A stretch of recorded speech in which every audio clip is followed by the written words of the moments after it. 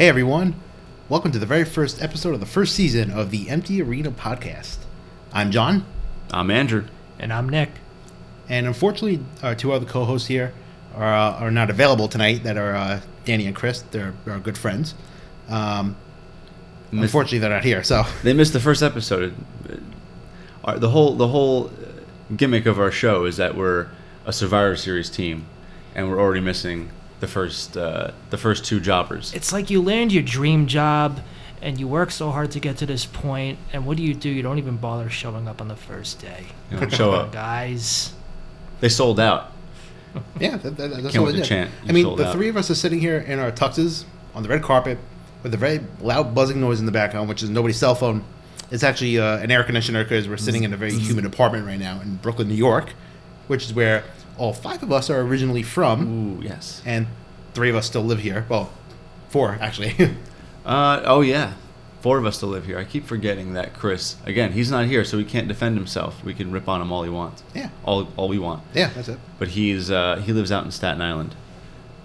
Schrader. So this is the first episode. So let's talk about why we started a podcast. Now, why did we start a podcast? So we're 5 friends from Brooklyn that just decided we should start a podcast based on the amount of times that we talk about wrestling. About it. And as well as the amount of times we've actually gone to wrestling events. I think we're at 10 events at this point.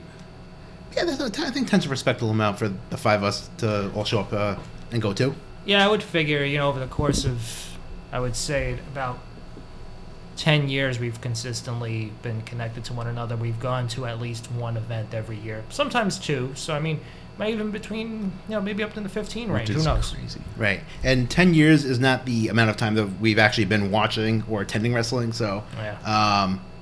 So maybe a little background as to at least the 3 of us to show what our expertise is, quote unquote expertise. Expertise. So, That's a strong word. Yeah, right? Expertise. okay. So Andrew had mentioned this earlier before we actually started recording this, that we should basically explain, what our favorite match was, our favorite wrestler, and our favorite pay-per-view possibly, or Favorite, yeah. just to give a little match. background as to how you're versed in this apparently. That way, if you don't agree with us, you could stop listening or reach out to us and tell us why our decisions are wrong. And they basically, guys, can reach out to us at on Twitter or Gmail. And our Twitter account is at Empty Arena Podcast, and our Gmail is emptyarenapodcast@gmail.com. We should probably explain the name, Empty Arena. Yeah. Okay. Yeah. Let's do that before we do anything. Yeah. Andrew, Nick. So, I didn't quite come up with the name, but I could take a crack at it after you go. well, Seems like everyone's passing the buck here. I think John came up with the idea of the actual phrase "empty arena." We didn't come up with that phrase, but you came up with that as the title. And I think it's the reason why it's Empty Arena. God, I feel like I'm on trial or something. I think we anticipate having as many fans as you would find in an empty arena. That was a really sour joke. Which is Which is none. basically nobody. Nobody's currently listening to us at all. Not even the janitor would come out to even see us. We have a janitor in my apartment apparently. So. Wow. Damn. Your wife told me that's you. Yeah, it could be. All right, so for those of you who don't know what an empty arena is, it's actually a type of match that the most infamous one was probably back in the late 90s between The Rock and Mankind. It was played during the halftime show for Super Bowl 35, I think it was. Probably gotta go back and look up. We're going to throw these stats out, and you can come... Well, Super Bowl 3 was 1969, because that's when the Jets last won. So if you add 30 years to that, it might have been 33. Okay, so that's I'm actually 99. pulling it up right now. So What do we got? the empty arena match, Did my math work? Let's see. According to a website, it was actually 1999. Mm-hmm. Basically, it wasn't until that year that the empty arena concept was dusted off. After plenty of years earlier, there was original ones. It was actually a world title match between Mick Foley, a.k.a. Mankind, a.k.a. Dude Love, a.k.a. Cactus Jack, and The Rock. And that was during halftime of Super Bowl 33. So, Nick, you were right. Boom. That's insane. I can't believe that was during the halftimes of a Super Bowl. Right. It's crazy. And wasn't it on like UPN or one of those like local New York channels? I think so. I'm not. Yeah, you have to like look into it. Or maybe it was during Heat. It was actually called Halftime Heat. Which would make sense because Right. it was on a Sunday. Right, there we go. So it was on. MTV had Heat, and so did TNN at the time, which is now Spike TV, which is now the Paramount Network, which is not holding any WWE events. Oh, wait. So there's that. Okay. But the actual origins of it basically was Terry Funk and Jerry Lawler. I didn't know this. I thought the original Empty Arena match was The Rock and Mankind. But it was Terry Funk and The King back in the 70s, and they had a rivalry. Isn't that insane? Like, I was watching I didn't see the Terry Funk match, but I did watch the Rock and McFoley match, bits and pieces on YouTube, and it's so bizarre. Like, I can't imagine watching that match today. I don't know who would. TNA fans. Oh, no, John. Excuse me. No, they're not TNA anymore. They're Impact fans. Okay. Impact Wrestling. Well, wait. Global Force Wrestling. That's what they turned into. Well, See, this is where that was like 5 expertise comes in. Our expertise. Wait, I guess we should each go around and tell the fans who our favorite wrestler is, what drew us into wrestling, and what our favorite pay-per-view is. I think that's a good way to go. Okay. Nick, would you like to go first? Sure. So I guess we're starting out with favorite match. Favorite match, favorite wrestler, favorite pay-per-view. Well, I mean, when I was younger, I got into wrestling as far back as I can remember, maybe when I was like 5 or 6 years old, and I used to have a collection of old Coliseum home video WWF tapes. And That's old school, man. one of the ones that I always used to play a lot was WrestleMania 6, because that pay-per-view just, to me at the time, just, had a representation of so many of these larger-than-life characters that was just really, for, someone my age, so captivating. And it was, in particular, the match between Hulk Hogan and the Ultimate Warrior, just, at the time, it was just this huge collision between these two mega names in the business that, and at that time it was an attempt to pass the torch to the Ultimate Warrior as I got older and started to understand like how things were working at the time. And but point being, so that always stood out to me. But it wasn't until WrestleMania 12, and some folks out there are probably thinking where I'm going with this, and I am going there, and that was the Iron Man match between Shawn Michaels and Bret Hart. Bret Hart was my favorite wrestler when I was younger. Like, he was like the one guy that really caught my attention, because he was this cool dude that would come out with sunglasses and a leather jacket and would just be an ass kicker and just really kept things really simple, and it was just so I always thought he was awesome. So that was always a standout to me. My favorite pay-per-view, hard for me to say anything specifically, but as far as the overall strength of a card from beginning to end, I would probably say WrestleMania 17 always was a very big one, because every match on that was just killer. And but in general, as far as like my favorite style of pay-per-view, I would probably say the Royal Rumble, because there's always there's always a sense of excitement, there's always a feeling of uncertainty, and there's this suspense of who's coming out next, who's going to make a surprise appearance, because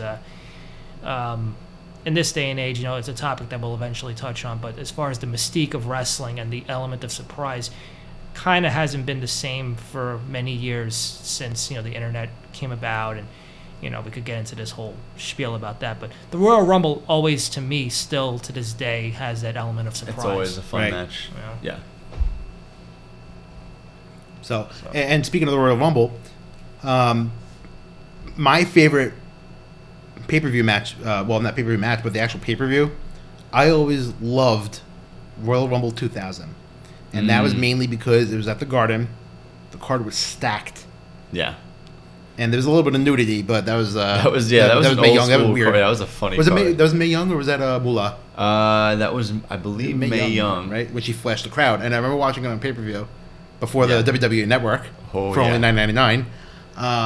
I remember they censored it, and I just remember being like, "Wow, that's crazy!" Like seeing that in person, that might scar people. But Not to cut you off, but my sister and brother-in-law were there, and you weren't. and I was not. But they were there. But I always loved Royal Rumble 2000. Not because of that, but it was a stacked card, and everyone that was in the actual match, the Royal Rumble match, is either a Hall of Famer or everyone knows who they are. Mm-hmm. All the way down to Prince Albert. Oh, now he's in NXT Performance Center. Right. Training exactly. as a performance center. Right. Bananas. Right. Bananas. And out of those wrestlers from Royal Rumble 2000, my favorite wrestler of all time has to be Stone Cold Steve Austin. Ooh. I mean, he's the man. Like, such a badass. Came out, kicked Yeah. ass. He was a rebel essentially. He hated McMahon. Did that. He was fighting against your boss. Yeah.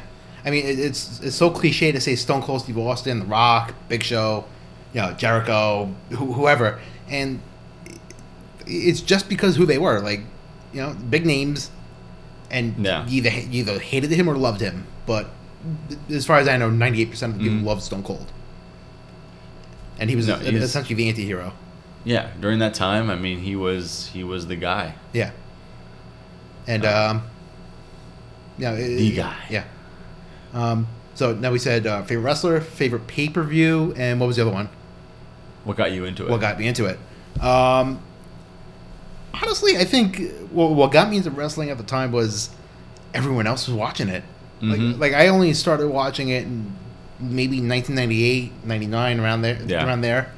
I was a kid yet, and people were like, "Oh, this is great! This is great!" And I was like, let me just see what the buzz is about. I put it on TV, and got hooked ever since. So that's where we're at with that. Yeah. I mean, some people start really, really young, but they start, like, later in life. I feel like at 10 years old, it's kind of at that point of, like, I'm either going to watch wrestling for the rest of my life, or if I don't, I'm never going to watch it at that point. Right.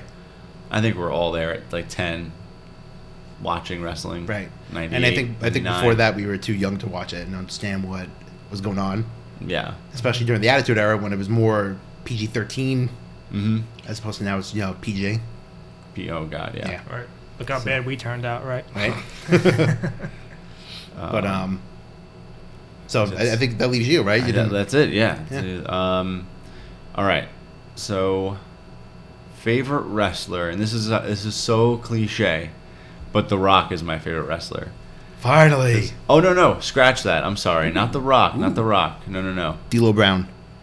Yes, no.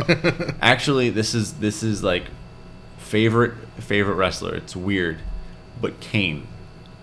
Kane's great. Kane's my favorite wrestler because he was in the match that got me into wrestling.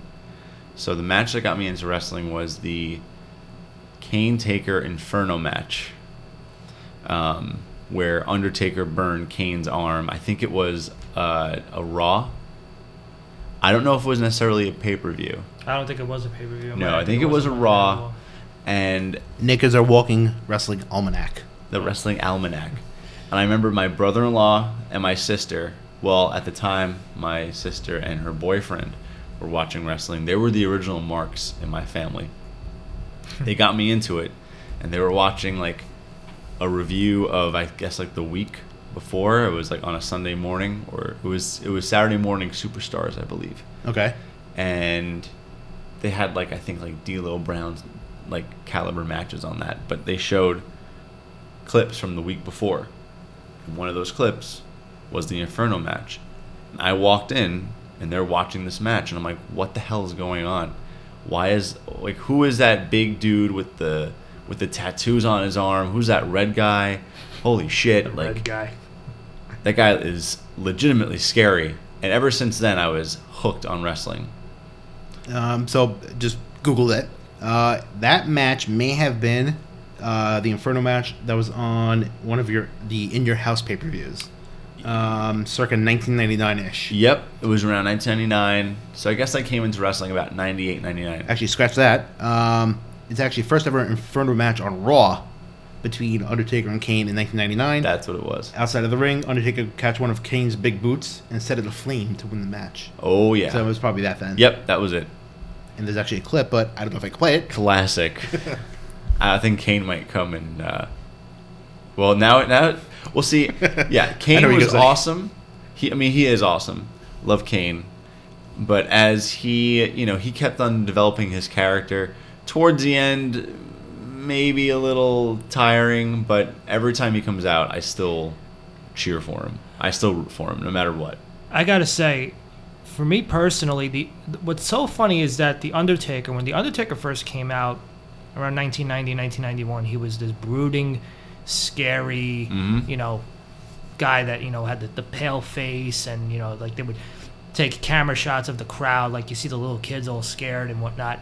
And I was too young to really, at the time, remember and watch that Undertaker. Like, I know, like, his big thing was when he went over Hogan at Survivor Series 91 for the WWF title. That was, like, a huge thing, and he lost it, like, 3 days later.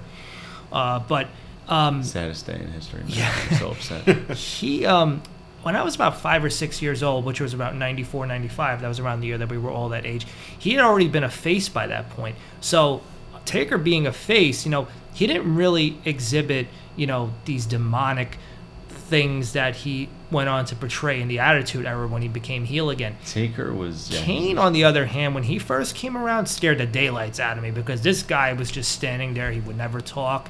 He would rip the cell door off when he first came in at that bad blood. It was just frightening. Hands down, had the best debut. Oh, God, yeah. I mean... Totally.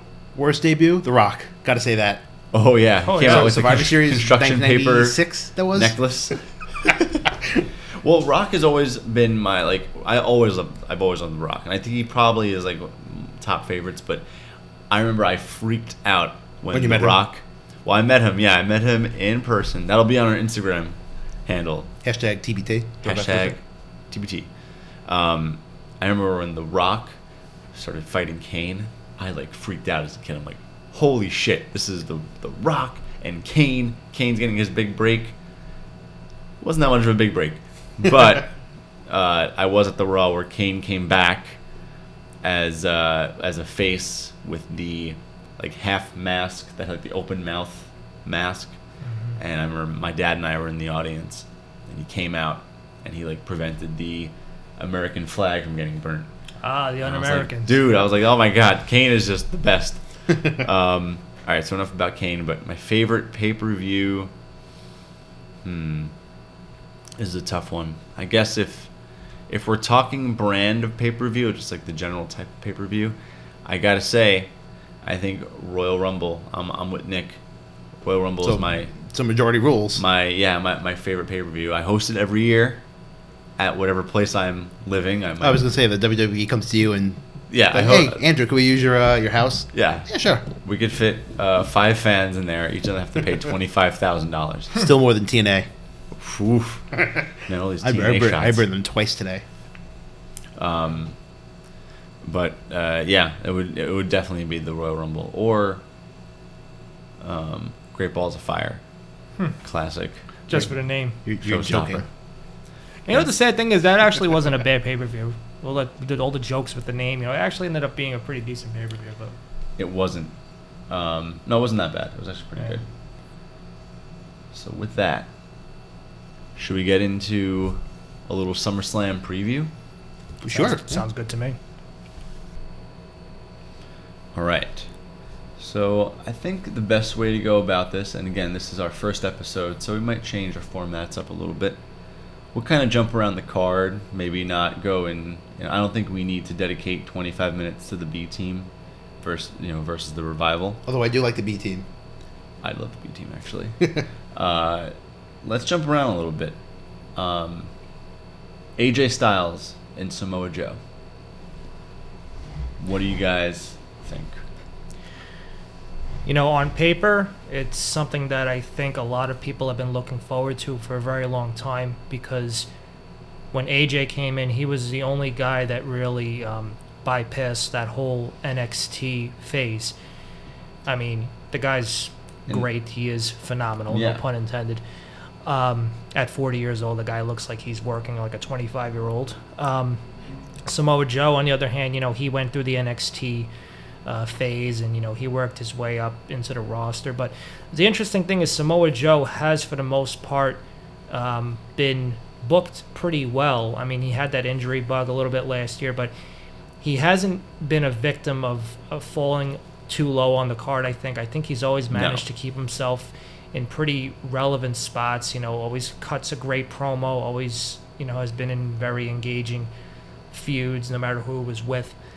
So I think that everyone knew this was bound to happen. These two were eventually going to meet, given their history. I mean, they're both from TNA. Yeah, so. We're going back 15 years, maybe even more, because you have to consider the fact that they both respectively have years of international experience, I think, and so there's a lot of history there. So should be fun. And also, everyone, I don't know who forgets this, but I know a lot of people do forget it.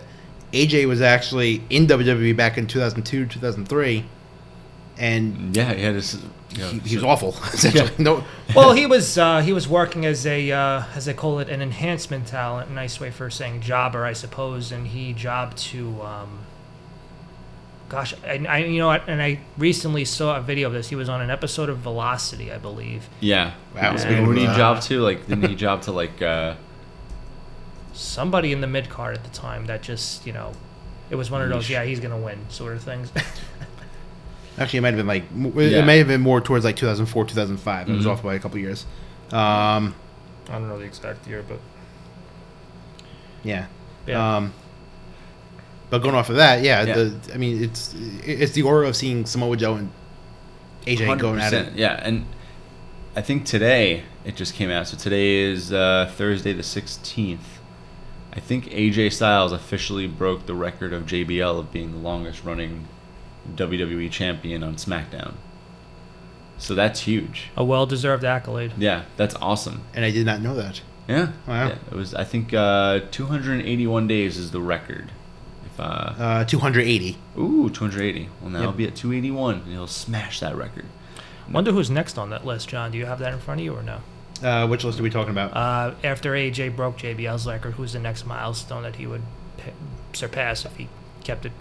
I'm going to look that up while we keep talking about this. Sure. I mean, it's clear that WWE sees value in AJ Styles, and I'm glad he's getting his chance as a WWE champion. Last year he held the U.S. title. We were there. We saw it live where he became the U.S. champion. At a house show, nonetheless. At a house show. Yes. That was pretty incredible. That was awesome. And it was cool to see him. I'm glad he's getting, what he deserves. And Samoa Joe, like you said, he's in a situation where he's, still over. I mean, I think he was beating up R-Truth a few weeks ago, but yeah, I mean, I would love to see Samoa Joe get a run. I think he's more than worthy of carrying that mantle as the big name heel on the show. Yeah. Because I think, put it this way, I don't think if they didn't have faith in him, they wouldn't have put him in matches with guys like Lesnar or AJ Styles or anybody else. I mean, he's always been put in very good feuds. I think it's really time's very soon for him. Now, go ahead. Going back to the list that Nick was talking about. Let's see these stats. Well, don't forget a couple years ago they changed the titles around a little bit, where now they have a Raw champion essentially and a SmackDown champion. Yeah. There's not an exact list, but it looks like the next one would actually be Ultimate Warrior if they're going back by the titles. Mm-hmm. He was champion for 293 days. Start off in WrestleMania 6 in April of 1990 versus Hogan. At the main event, he defeated Hogan for the championship. The end of the reign, basically, it looks like it was maybe a 5-man tag match or something like that. It says it was basically this match included Rick Rude, Haku, and Ted DiBiase. So it was actually a Fatal 4-Way, I guess, at January 1991 when he was defeated by Sergeant Slaughter. So then it was six-man battle royal, I guess, right? Sounds about right. I think Savage, Interesting. I think that's when Savage interfered, and it started the whole thing between him and Savage. Right. But anyway, yeah. So And now I guess the question is, who do we think is leaving SummerSlam with the title? I'm going to go out there and say I think AJ is keeping it. I think AJ's keeping it as well. I think it's going to be a little bit while until he loses it. I don't think Samoa Joe's built up as much as he should be. I mean, Right. Yeah. I agree. I feel like, and I think this is affecting some of these other matches on the card. I feel like AJ Styles and Samoa Joe is a marquee match that could easily be on a WrestleMania card. Right. I feel as though there hasn't been as much build. I mean, we were sitting in Danny's apartment when the Samoa Joe match was officially announced, and that was like 3 or 4 weeks ago. Right. Okay, so now if we're going to follow this format, you said we were going to go from big match to small match. Yeah, let's take a little breather in between. Let's discuss some of the I don't want to call them smaller matches, but maybe probably lower priority on the card. Mm-hmm. So I would say probably the next one down. What sticks out to you? I would say probably the SmackDown Tag Team Champions. It'd be the Mm-hmm. Bludgeon Brothers and the New Day. That's a very small match. I feel like New Day has been over for years now, Mm-hmm. and I don't watch SmackDown as much as I should, but I feel like nobody really cares about New Day anymore. I feel like they come out, there's no pop. Unless like I said, I don't watch SmackDown, but that's just me talking. I think there's still a pop for the New Day. But I feel like WWE is constantly going back and forth with them. I feel there are times where they keep touting that they're like the best tag team champions, and then they try a singles run here and there, and like 2 weeks later they go right back to the tag gimmick. So I think they have to make a decision, and with the Bludgeon Brothers, I think they should have kept their old gimmicks as like Wyatt pawns, but Absolutely. I'm not a fan of the matching singlets. However, I think the Bludgeon Brothers are going over because I would like to see the New Day go for singles titles. Yeah, I agree. I think that the Bludgeon Brothers are going to maintain their dominant run as far as being tag team champions. And you know what? Great for them, because, this was one of those destined to be sad stories of very good talent going by the wayside, because it's been, when did the Wyatts debut? 2014? Can't remember the exact I think year. it was 2013. 2013, debuted. 2014.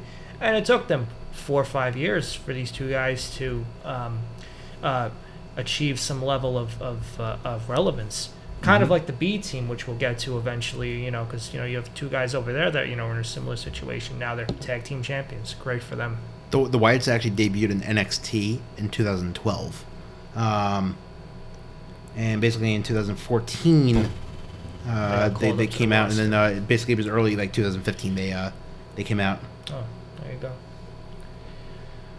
Yeah. I just remember running out of a dinner with my girlfriend at the time, saying I had to see the Wyatts. That's how I remember these things. I guess while we're down here, we'll stay with the Raw tag team match. Yeah. So we think Bludgeon Brothers are going to go over. I say so. I think it makes the most sense. Yeah, Yeah, I probably feel so like they're the going to Bar retain. maybe the Bar can jump in as number one contenders, or New Day can go for single belts, maybe the U.S. title. Okay. All right, let's jump over to Raw. We haven't been on Raw for I'm going to say with the B team. I mean, as crazy as this sounds, everyone loves them. I don't like the Revival. They're not booked well. They're not. Yeah. The gimmicks are pretty bad, I think. Yeah, I think the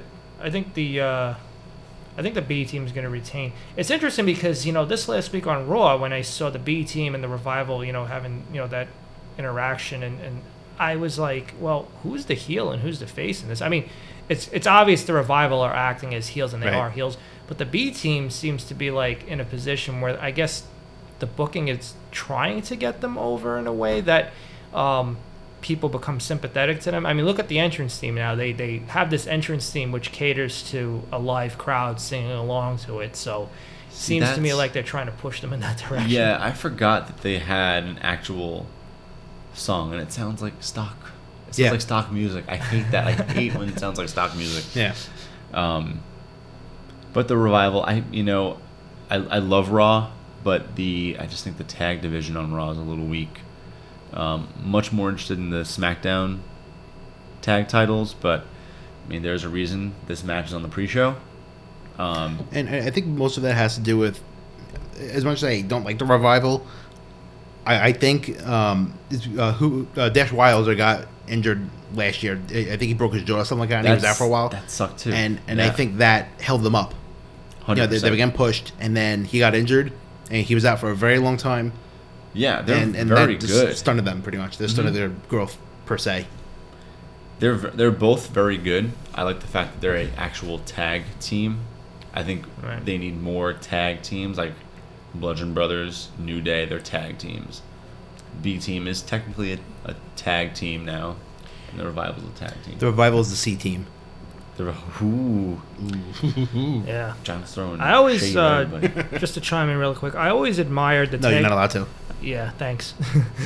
I always admired when it came to the tag team aspect of wrestling, the fact that in the old days when you had legitimate tag teams, you had two people that had to be committed to this idea, this concept that neither one of them could, on an individual level, really truly try to outshine the other person. I mean, there were cases, obviously, where one guy would go on to have great success, but it would just happen organically. And, props to, people, these performers that commit to that true tag team era, because nowadays it feels like, a lot of these tag team situations where it's just two guys that are just thrown together at random, and sometimes it works, sometimes it doesn't, but like you say, the tag division's kind of weak. Well, speaking of tag teams that work together, I think it's kind of like going back to the bar. Like when Cesaro, when Cesaro and Sheamus started tagging together, nobody thought it was going to work, and then after a while, it kind of stuck, and now they're great. Yep. You just have to buy into it. Yeah. So now we're going back to a big match, right? I want to get into the big match if you guys want to. Brock Lesnar and Roman Big Reigns. Dog. Although I don't ever say that much time on it. So I think Michael Cole trademarked that already. The Big Dog. So I'll put it this way. From the looks of it, I think all three of us can agree that Lesnar is losing the title. Like, can we see Reigns with the title? I want to see him with the title now. I don't know. Well, I still don't like Reigns. He could be booked so much better, and he just turned heel already. I mean, Lesnar's getting old. Yes, his gimmick was cool when he came back a couple years ago. And I was like, oh my god, Lesnar's here. Oh wow, oh my god, he's not coming. Yeah. Oh wow, he's here. But Reigns is, I don't know how to explain it. His character is so dry. It's so scripted. I know wrestling. I hear you. Yeah, no, it makes sense, and I just think Lesnar's likely going back to the UFC. It's not official, but it is, and it's the worst kept secret. Yeah. So, at this point, if Lesnar retains, I have no idea where they're going, but I almost feel like WWE is going to go that route just to mess with the fans and maybe have someone cash in on him. I was just thinking that. Yeah. I was thinking, what about Strowman? Is that possible? I know there is a match with Strowman and Owens. Well, but Strowman has... can Owens basically DQ himself in that match? Strowman will still have the briefcase, and then he could cash in on Raw, possibly? Mm-hmm. Well, against Reigns? Is that even a possibility? I don't know. I feel like I'm in agreement in the sense that, as far as with you, Andrew, in the sense that I think I'm just so over this whole Brock Lesnar title reign. Right. It doesn't do anything for me anymore. At one point in the beginning, it was like, oh, this is something different. This is something that makes the title match mean something because it wasn't happening as frequently. But it got really tiring after a while, because now what happens is the longer that you keep that going on, it makes everybody else on the roster seem so insignificant because everyone just seems to be floating around, and there's no ultimate end game that these other performers are working towards. It's like Brock Lesnar, UFC guy, has the title, and it's like so unattainable for everybody else, and I feel like it just makes everybody look bad for so long. I mean, I think the initial shock of Lesnar winning the WWE Championship from like a few years ago, and he became almost like a prize fighter, that was interesting, because you had this WWE title that was on Raw or SmackDown every week, and then Lesnar takes the title, goes home with it, doesn't show up, unless it's a pay-per-view. It makes that championship mean so much more. So when the next person wins it, which should be months later, not a year and a half later, it has a big impact. So I think that's when Rollins won it back at WrestleMania 32 or 31. I think it was 31. It was 31. He cashed in. The title went back to the main roster, and Lesnar, lost the title with it was a schmozzy finish, but it was taken off him, and that was it. And it was a few months of this shenanigans of like once a month you'd see the title, but it made the title mean something more. Right. You said it was 32 or 31. I think it was 31. 32 was Lesnar and Ambrose in an all holds barred street fight. Oh, so it must have been 31. So it's probably 31. Yeah. And I mean, with the Universal title, who's had it? You can count on one hand. I mean, you've had Balor had it at 191. Owens. Didn't he? Goldberg. Dean Ambrose, right? Didn't he? No, or he was a WWE champion on SmackDown. Yeah. Okay. It was Balor, Owens, Goldberg, and then Lesnar. So you can count on one hand how many people have held this title. So it doesn't mean as much. It's like if I made a title tomorrow, and then someone took it, your title will be the hot dog eating champion. Don't joke about my hot dogs. So I mean, I guess to get back on track, who are you going for in this match? As much as I hate to say this, Reigns. Because it's a given that that Lesnar's going back to the UFC. I say Reigns wins the match and Strowman does not cash in, or if he does attempt to cash in, it doesn't work or something happens. But I do think Reigns is walking out of Barclays Center Sunday night with the belt. Right, I agree with that, though. But jumping off topic a little bit, though? Because it's just too predictable, because you know that everybody's expecting Strowman to jump in and cash in. I think it's going to happen on Raw the next night. Could be, yeah. Because usually a Raw after a SummerSlam or WrestleMania is always just as good, maybe even sometimes better than the pay-per-view the night before. So it's a white-hot crowd. Yeah. You get a passionate crowd. Which at least 4 of us will be at on Monday. So yes. So you expect a good reaction from us or a bad reaction? We're going backstage VIP passes. That's a lie. That is a lie. Section. We're going. We're going upstage. Nobody cares. Section 12. We have section 12. That's a solid section. Yeah, it's not the floor, but it's. And I've already made our reservations for food. Okay. Again, I don't know if we could mention we can't. Yeah. There's some wing place across the street. Wings that are wild. Yeah. We can just say that. Okay. And I'm the only human on the earth that has made reservations at this place. Something to be proud of. I think we can go into Braun Strowman and Kevin Owens since we just started talking about it. So Strowman has the Money in the Bank briefcase. Owens, he's challenging him for it. Makes sense. I mean, I think it's been a pretty good feud, and I think Danny would agree. One thing about Danny is he loves the backstage stuff. So when Kevin Owens was thrown into the toilet, he was like freaking out about it. Yeah. Well, I jumping off of that, I think it's great that they're going backstage because they don't do it as much as they used to, especially when we started. Yeah. Especially when we started watching this stuff back in the late '90s, mid '90s, whatever it was. They always used to have backstage brawls, parking lot brawls, boiler room brawls. They always have some sort of brawl, and doing this is like kind of like throwing it back to when we started watching. It's like it's a throwback to the old. It's a throwback, right? But yeah, that'll be great. And I think because the stipulation is if Strowman loses by any means, he will lose the contract. I think that's their way of getting the contract off of Strowman onto Owens, who needs it, without making Strowman look bad. Yeah, essentially. But the question is, who walks out of that match with the contract? Very interesting to see what happens.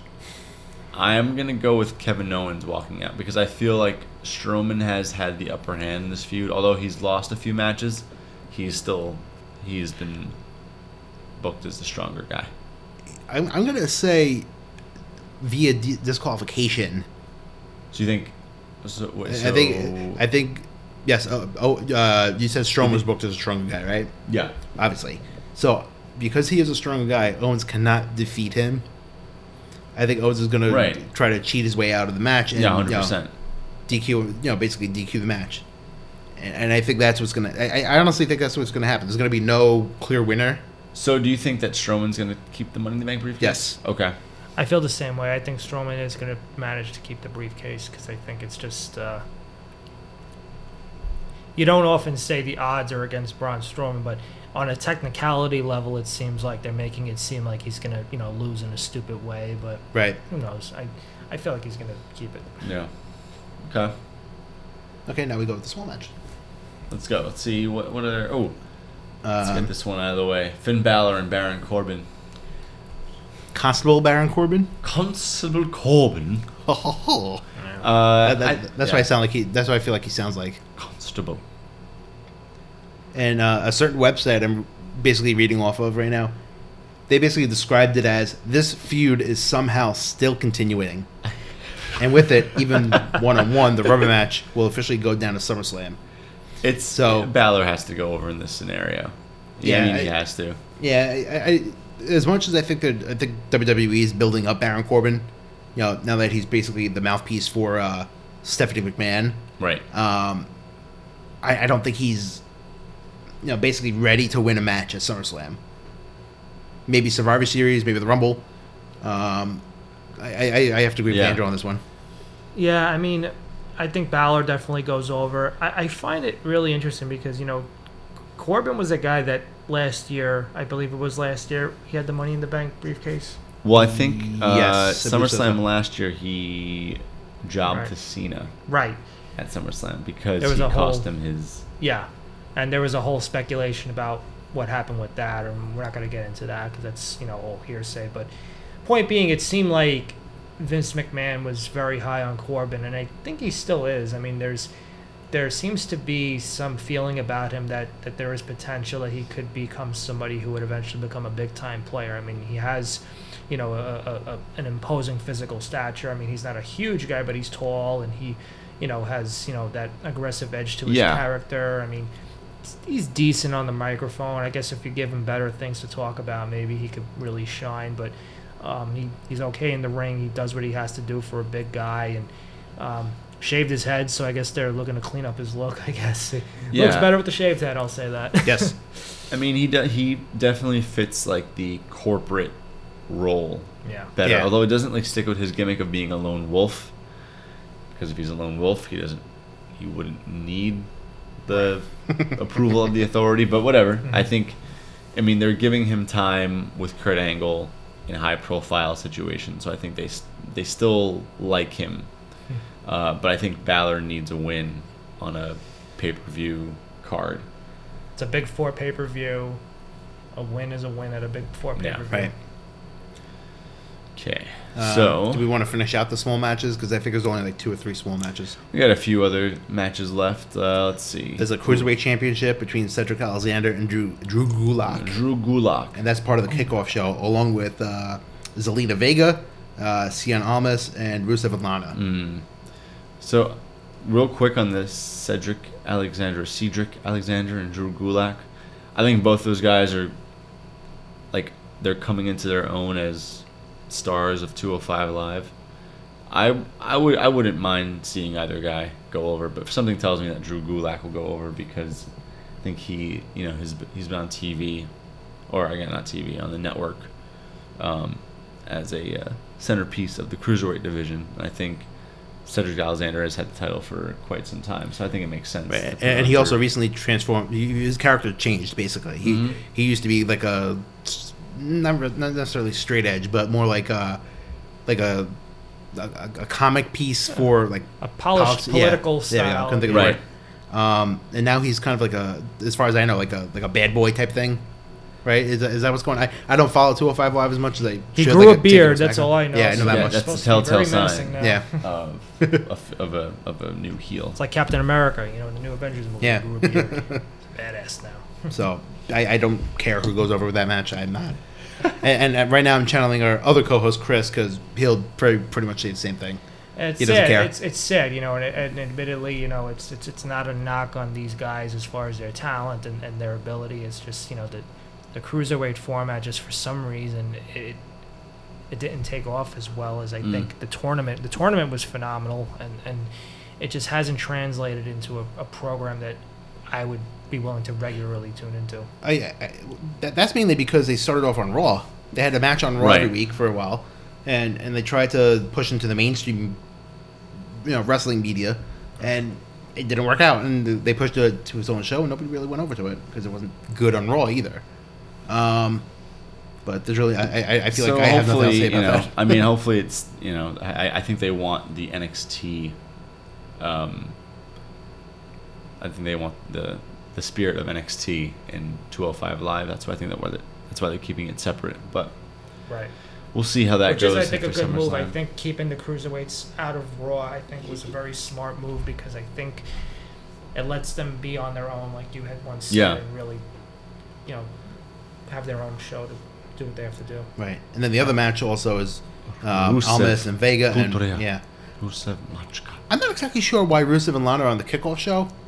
I mean, looking at the card right now, it's 13 matches. It's Yeah. essentially WrestleMania caliber. It's like it's a secondary WrestleMania. I mean, each match really is a WrestleMania caliber match. Right. It could be Say considered. that, yeah. Yeah, every one of them, honestly. Yeah. But yeah, Rusev has been feuding with Andrade. I'm butchering this. You got name. Andrade Cien Almas. Yeah. Cien Almas. Oh my God. And Zelina Vega, that's probably the easier name to Zelina use. Vega, who I recently started following on Instagram. Good follow. Yeah. She's from Queens, apparently. Really? Now I'm obsessed. Not in a creepy way, though. I love Rusev. I love Almas. I think this will be a good pre-show match. I guess my only concern is Rusev was fighting for the title last month. Now he is in the kickoff show helping put over Almas. It's like he's not in a situation where he is set up for success. Right. I'd rather see Almas go over because I think he has a very bright future. But I feel bad for Rusev. I think Aiden English will cost him the match. I think so too, but I think they should have possibly done this match a little bit differently, if anything. I know they're trying to put over Almas and Vega, but maybe they should have. I know Vega just came into NXT in the last couple weeks, I guess. Or They maybe- got called up. Almas and Vega got called up after.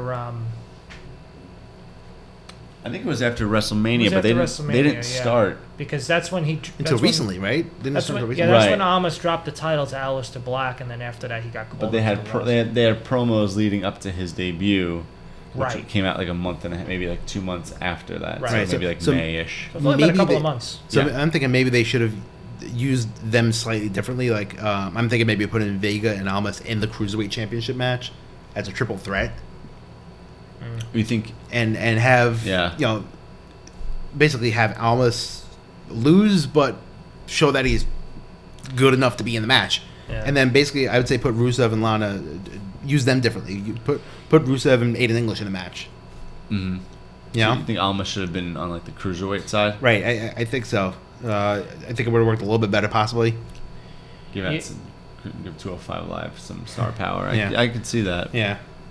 It's funny because Almas recently had a match with AJ Styles on SmackDown. It must have been a couple of weeks ago, and he apparently received very high praise from the man himself, Vince McMahon, saying he was just really blown away with how well he worked with AJ. And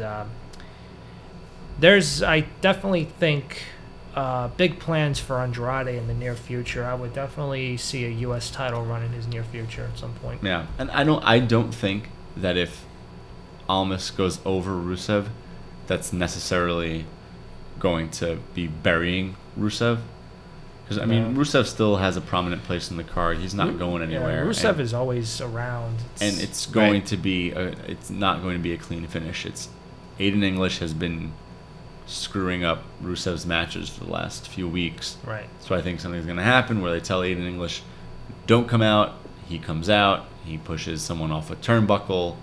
Someone catches a win. And I think Zelina will pin Lana. Ooh, I like that. I think that is the safest way, so nobody gets hurt. That could work. For me. Okay. So now we're going back to the big matches. Ooh, big matches. Now we're going to go right back to the top. Raw Women's Championship. Yes, Alexa Bliss and some Rousey. ladies. Mm-hmm. Alexa Bliss, Ronda Rousey, singles match for the Raw Women's Championship. That's right. Right. So, I think Rousey's going to win this one. Oh yes. I have a feeling about that because they've been playing her as the power female, and Bliss is basically playing the heel. By the way, yeah, I'm sorry, just to cut you off, but I received a sign from John saying, "Don't say the word Alexa," because John has an Alexa right behind us. So for the next podcast, I'm going to put my Echo on mute. And currently, I guess we're just going to use the last name for Bliss. They'll just say Bliss. So you'll notice us saying Bliss a lot. Bliss this and Bliss that. We'll call her Miss Bliss for now. Miss Bliss. Okay. So I think, yeah. So John, before I horribly cut you off, what were you saying? I was saying I think Ronda Rousey is playing the power female in this one, and 100% Bliss is playing the heel. And I would love to see Rousey win. Mm-hmm. Just to show that she's in, basically she's good enough to be in WWE as she was in UFC. Although at the end of UFC she wasn't great.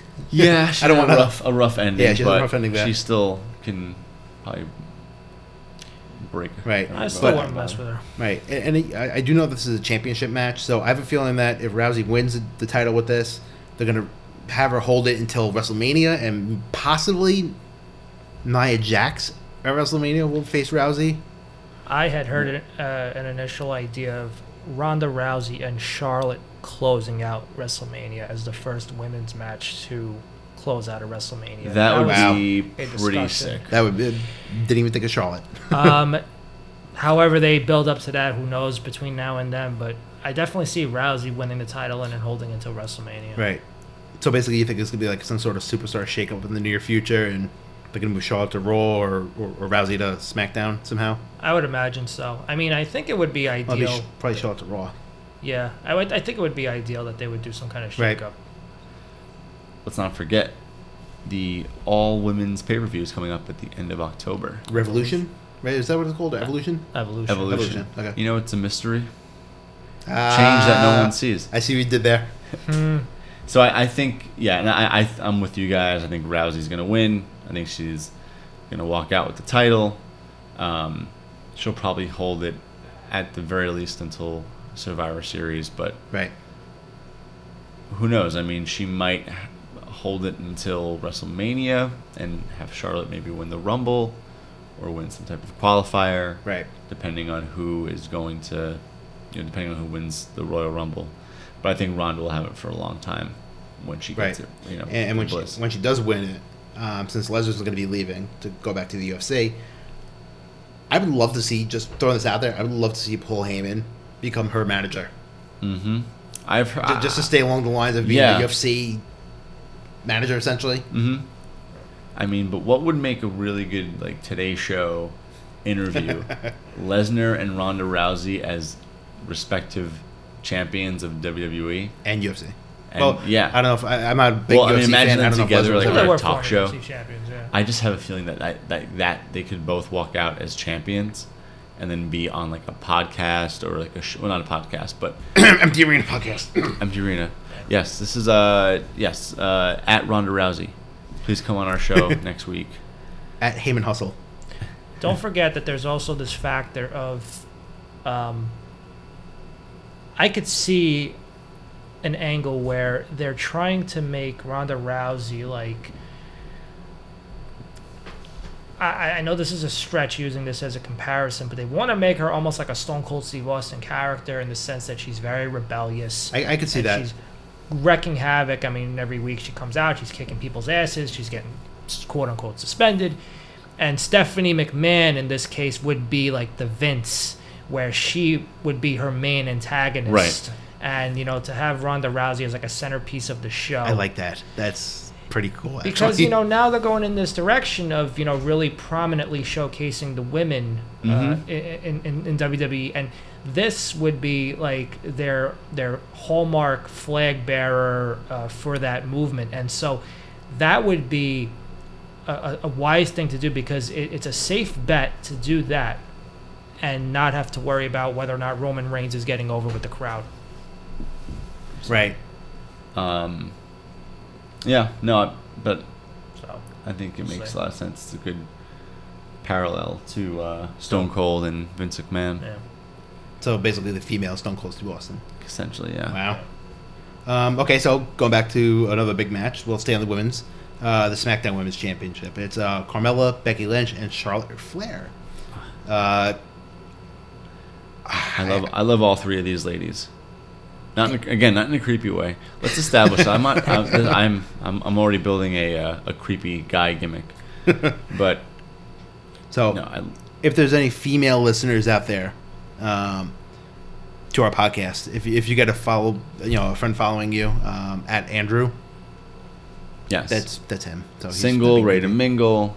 That's yeah. I think Carmella is sticking with the title. I have to agree. I think she's going to sneak out and worm her way out like she's been in her typical heel fashion. I'm gonna Heel fashion. It's funny how those two go together. I'm gonna slightly agree with you on that one, because Carmella is very sneaky. So I could definitely see her retaining, but I could also see Charlotte winning again.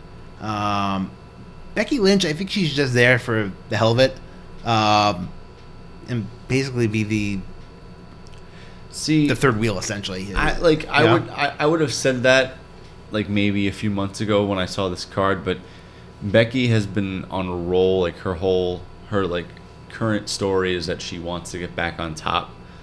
So something tells me that, you know, I think it's either Carmella or Becky that will walk out with the title. Yeah, I agree. Yeah, Charlotte was added in kind of after the fact, but I think if they're going the route of Rousey and Charlotte, I think they're going to keep Charlotte away from the SmackDown title for now. I think just the opposite, because Carmella and Charlotte are, you know, basically two. I keep using the term power females. Mm-hmm. I don't know. I don't even know if that's the term, but I think I just coined it. So hashtag power females. A power female.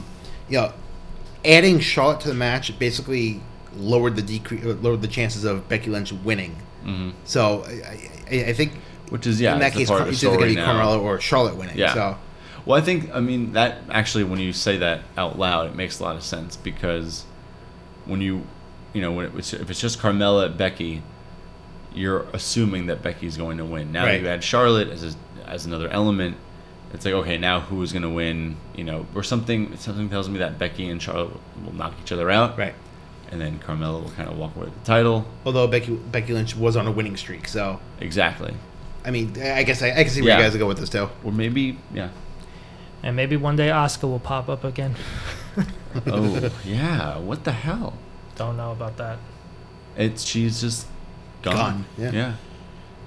We shall see. All right. So, I say Carmella. Nick, you say Carmella as well? Yeah, I have to go with that. John, what are you thinking? Charlotte Flair? Woo! I'm going to go with Charlotte on this one. I'm going to right. be the odd man out. All right.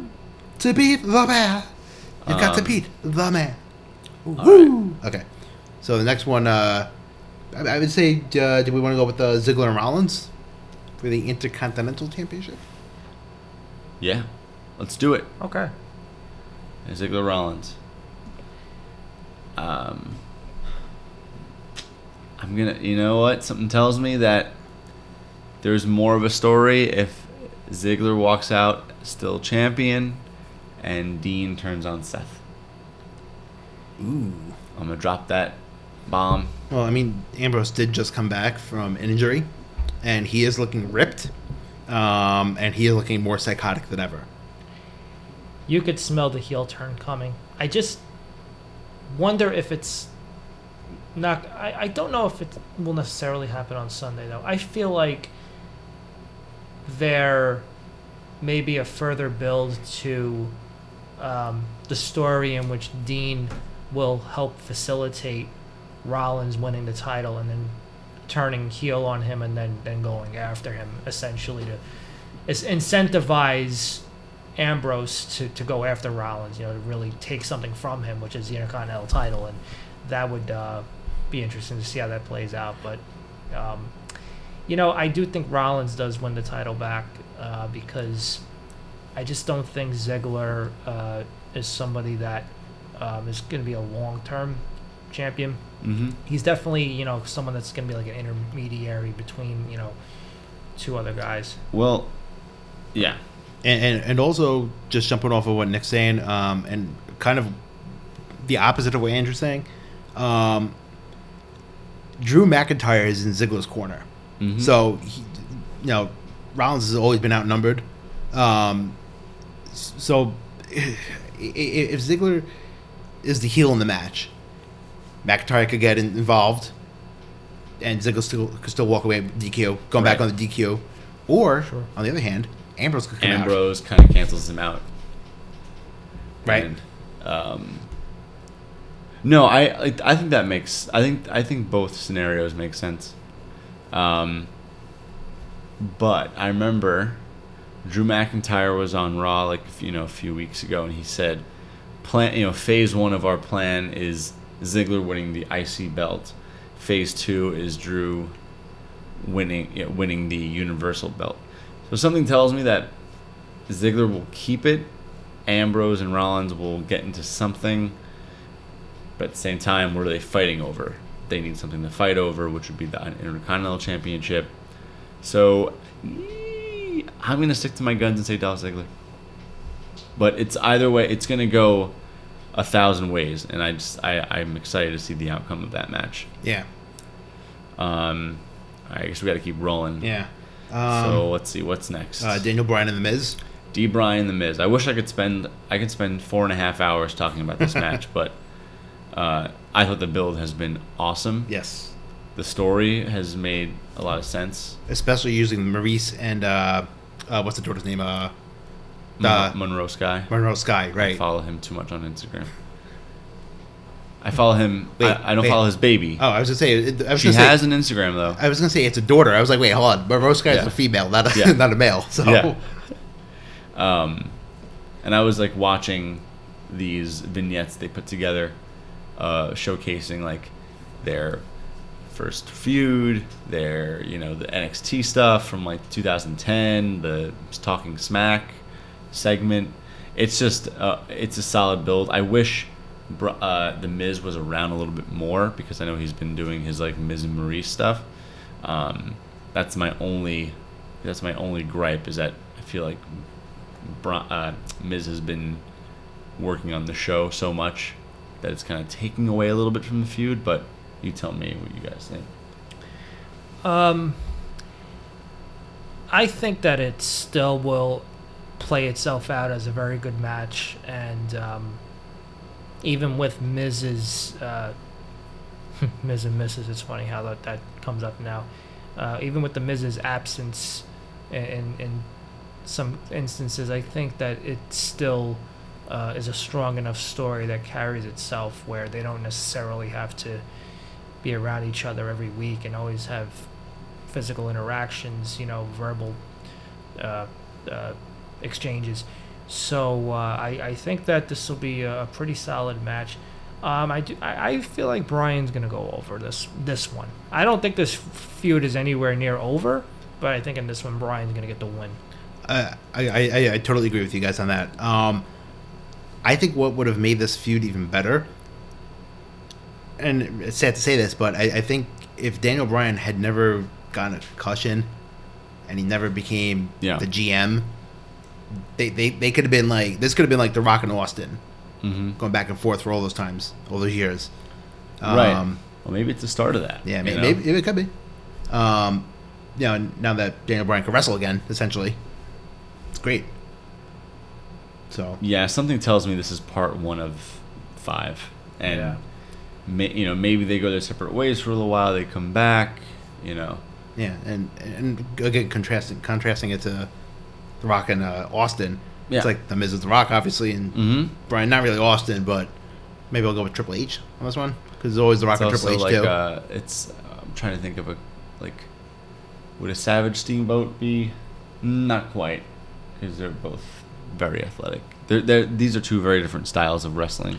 Yeah, Miz is definitely much more grounded, much more conservative in the approach. It's what's kept him healthy all these years, so you can't argue with that. I mean, he sustained himself incredibly well. God bless the guy for having the career that he's had. There needs to be more feuds like the Miz and Daniel Bryan, where these guys are each other's archenemy. It's like Batman and the Joker. Batman and the Joker will always be like one of the greatest feuds in comic books, but Batman also has, he also fights Riddler and Two-Face and Penguin and goes back to Joker. So that's my comic book reference for the day. I like that. Okay, and I think we're going back to the last match. Last match. It is the United States Championship between Shinsuke Nakamura and Jeff Hardy. Gentlemen, what do we think? This story has been way more it's been way more focused on Orton's recent attacking of Jeff Hardy versus Shinsuke and Hardy fighting for the title. This is one feud I haven't really been following as much. I've been following more of the Orton side of it. I think Orton will definitely interfere, or maybe be added to the match via social media. I think Nakamura is going to come out as champion. I know it's a very quick overview, but yeah, I'm going to agree with that one too. Yeah, I do think that with Nakamura, they gave him the AJ feud last year. I mean, back going into WrestleMania, even though they made him lose, but they did turn him heel at that point, so they wanted to, give him the good match with the WWE champion at WrestleMania, turn him heel so that way he wouldn't come out of the event, with any, cold touch or anything like that. Turn him heel, keep his momentum going, and since then he's been that nasty, mean Nakamura that we hadn't seen. He was like that way in Japan for a number of years, as far as I understand. So I think they're going to keep the title on him to keep him going strong, to give him something to keep his name relevant. And to your point, Andrew, it just seems like the Jeff Hardy and Orton feud is overshadowing this match. I feel like I'm watching this match and it's almost just like a side story. It's not like the thing. It's always like now, like you said, Orton's going to pop up at some point. And that's the ongoing underlying theme in this particular match. Yeah, I would have almost have rather... I feel like this match could have been on a SmackDown maybe 2 or 3 weeks ago, where Orton costs him the match, and then you make Jeff Hardy, Orton, like a steel cage at SummerSlam, and then you have Nakamura taking on somebody else, like a... trying to think of anyone... Rusev. Rusev. Okay, all right. Rusev, yeah. Rusev Nakamura. I think that would have made sense. Yeah. Could have. Nakamura could have still gone over, and Almas gonna had a feud with somebody else. I guess It's just Bobby Roode. Where the he's on Raw. That's Yeah. true. And he's not even on the card either. Yeah, there's actually a bunch of big names that are not on the card, including Asuka, Bobby Roode, Nia Jax, The Bar, The Usos. Are the Riot Squad or Banks and Bailey? Are they on? Nope, I don't think Banks and Bailey are on either. Elias, Lashley. I don't think any of them are on. Right? Taking a look back, I'm just looking at last year's card because I love to compare the cards year after year. Yeah. But let's see. You have in the main event Lesnar, Reigns, Strowman, Samoa Joe. They're still on the top of the card. Yep. Jinder Mahal and Shinsuke. Jinder Mahal? Dude is like doing breathing exercises now. AJ Owens, still relevant. Ambrose Rollins, still relevant. Balor, Bray Wyatt. Shane O'Mac was on one of the matches, right? Don't see him on this one. I don't see him. You have Orton and Oh, Rusev. I'm thinking of WrestleMania. Yeah. Mhm. He was in WrestleMania. Big Cass and Neville. Big Show. Neville. Yeah, Neville and Tozawa. Kira Tozawa. What happened to him? He's still on 205 Live, but Okay. I guess with one belt. Cena. John Cena is not on here. Corbin was on here. So, just with the size of these rosters, comparing, cards is tough. There's Yeah. going to be a big difference. So I guess that sums up our SummerSlam preview. Right. Although I gotta say, this card looks the card is stacked, 100%. I think it's going to be a good event. I hope so. It looks like fun. And I hope it either concludes some feuds, some storylines, Yeah. or continues others. Mm-hmm. And hopefully that'll advance the storylines, advance everything. Yeah. This is also that weird time of the year where I don't know if there was a name for it, but between SummerSlam and the Royal Rumble, it's kind of like a dead spot, right? It is, because there really isn't anything until Royal Rumble where you start to see I'm making some extraneous noise here. I'm sorry about that. Just figuring out the kinks. I don't know if it's you or the air conditioner. I think it's the air conditioner. Okay. And I promise next week we'll be moved into a different room. It's going to be a lot more quiet. You want to hear the bzzz in the background? But sorry, Nick. But no, it's all right. But nevertheless, point being, like I was saying, this is going into that dead phase where until we hit the Royal Rumble, it's something that could kind of go either way. We're going to have Survivor Series. That's always just an unemotional sort of, slap together of Team Raw, Team SmackDown. There really isn't much at stake there. But who knows? Maybe they'll do something different this year where they, make something out of it. But we'll see what happens over the next couple of months. Yeah. Hopefully they do something out of SummerSlam that, can lead to some interesting feuds and some interesting programs. Right. And usually after SummerSlam, it's a Hell in a Cell. Evolutions, I think, in October. That's the old women's pay-per-view. Right. From what I'm reading, there's also Super Showdown, which I think is a SmackDown pay-per-view. In Australia, I believe, right? Right? It's it's going to be a Yeah, right. It's in Melbourne. yeah. Right. Australia, We actually Mike. we actually have tickets to that. Are No, you we don't. That's surprising a us lie. with tickets? Yes. That's my gift to you guys for celebrating the first Oh, podcast. man. Chris and Danny are not getting tickets. Isn't that on here? After Survivor Series is TLC, and then back over to the Rumble, which is in Phoenix this year, in the first ever baseball stadium. That's gonna be outdoors match. sick. Outdoors Rumble. So That'd be cool. yeah. So, and I think at this point, this is going to end our very first podcast. Yeah, I think it's about that time. Thanks for listening. And if you have any suggestions or questions, you can reach back out to us at on Twitter at Empty Arena Podcast or at Gmail, which is emptyarenapodcast@gmail.com. We're going to try to release these episodes maybe once or twice a week. We record on Thursdays. That way we could try to watch we can watch Monday Night Raw, SmackDown, NXT, 205 Live, any pay-per-views on the Watching all this Sundays. content, yeah, for the fans. Velocity, right. Sunday Night Heat. Every so often we're going to try to watch possibly something on the network, review that maybe. Holy Foley, You know, they don't I think release any new shows, but I think we're gonna watch some classic cinema featuring our favorite WWE and professional wrestlers, such as The Chaperone and Mr. Nanny, two classics. Academy Award-winning films right there. I mean, 12 rounds.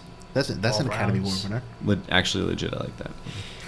And one idea that I had was doing a segment where we take, and we'll refine the process as we do it, but I think we wanted to have an idea of where we put in a hat, we'll take 12 months out of the year, and we pull a month out, and then we pull in another hat, whether it's WWE, WCW, ECW, pull and see what month the pay-per-view for that year in that month. So it'll be a year, month, and promotion. You know, we'll figure out all the specifics, but to go back and just watch a random old pay-per-view and kind of recap it, I think that would be pretty cool. Yeah, without context is amazing. Yeah, like not knowing anything going into it, just you're just plain impression, or if you have any knowledge of it, you know, of course it helps, but right, it'd be pretty cool. Yeah, but it should be a good show, and it's from the perspective of just five guys from South Brooklyn with not much else to do on the with their time, except for work and these guys have wives and girlfriends and stuff. So again, if you have any questions or comments or suggestions, reach back out to us on Twitter at Empty Arena Podcast or on Gmail at emptyarenapodcast@gmail.com. If you're lucky enough, we'll read your questions on there. And fan segment. That'll be a very cool fan segment. Viewer mail, listener mail, it'll be called. Pod mail. No, that might be copyrighted, so I can't say that. I don't think. Copyrighted. And I think that's going to end the show today. Like I said, we're going to try to release these once weekly at least. And they should be available on iTunes or any other podcast, availability sources. And for the Empty Arena Podcast, I'm John. Andrew. And I'm Nick. Good fight. Good night.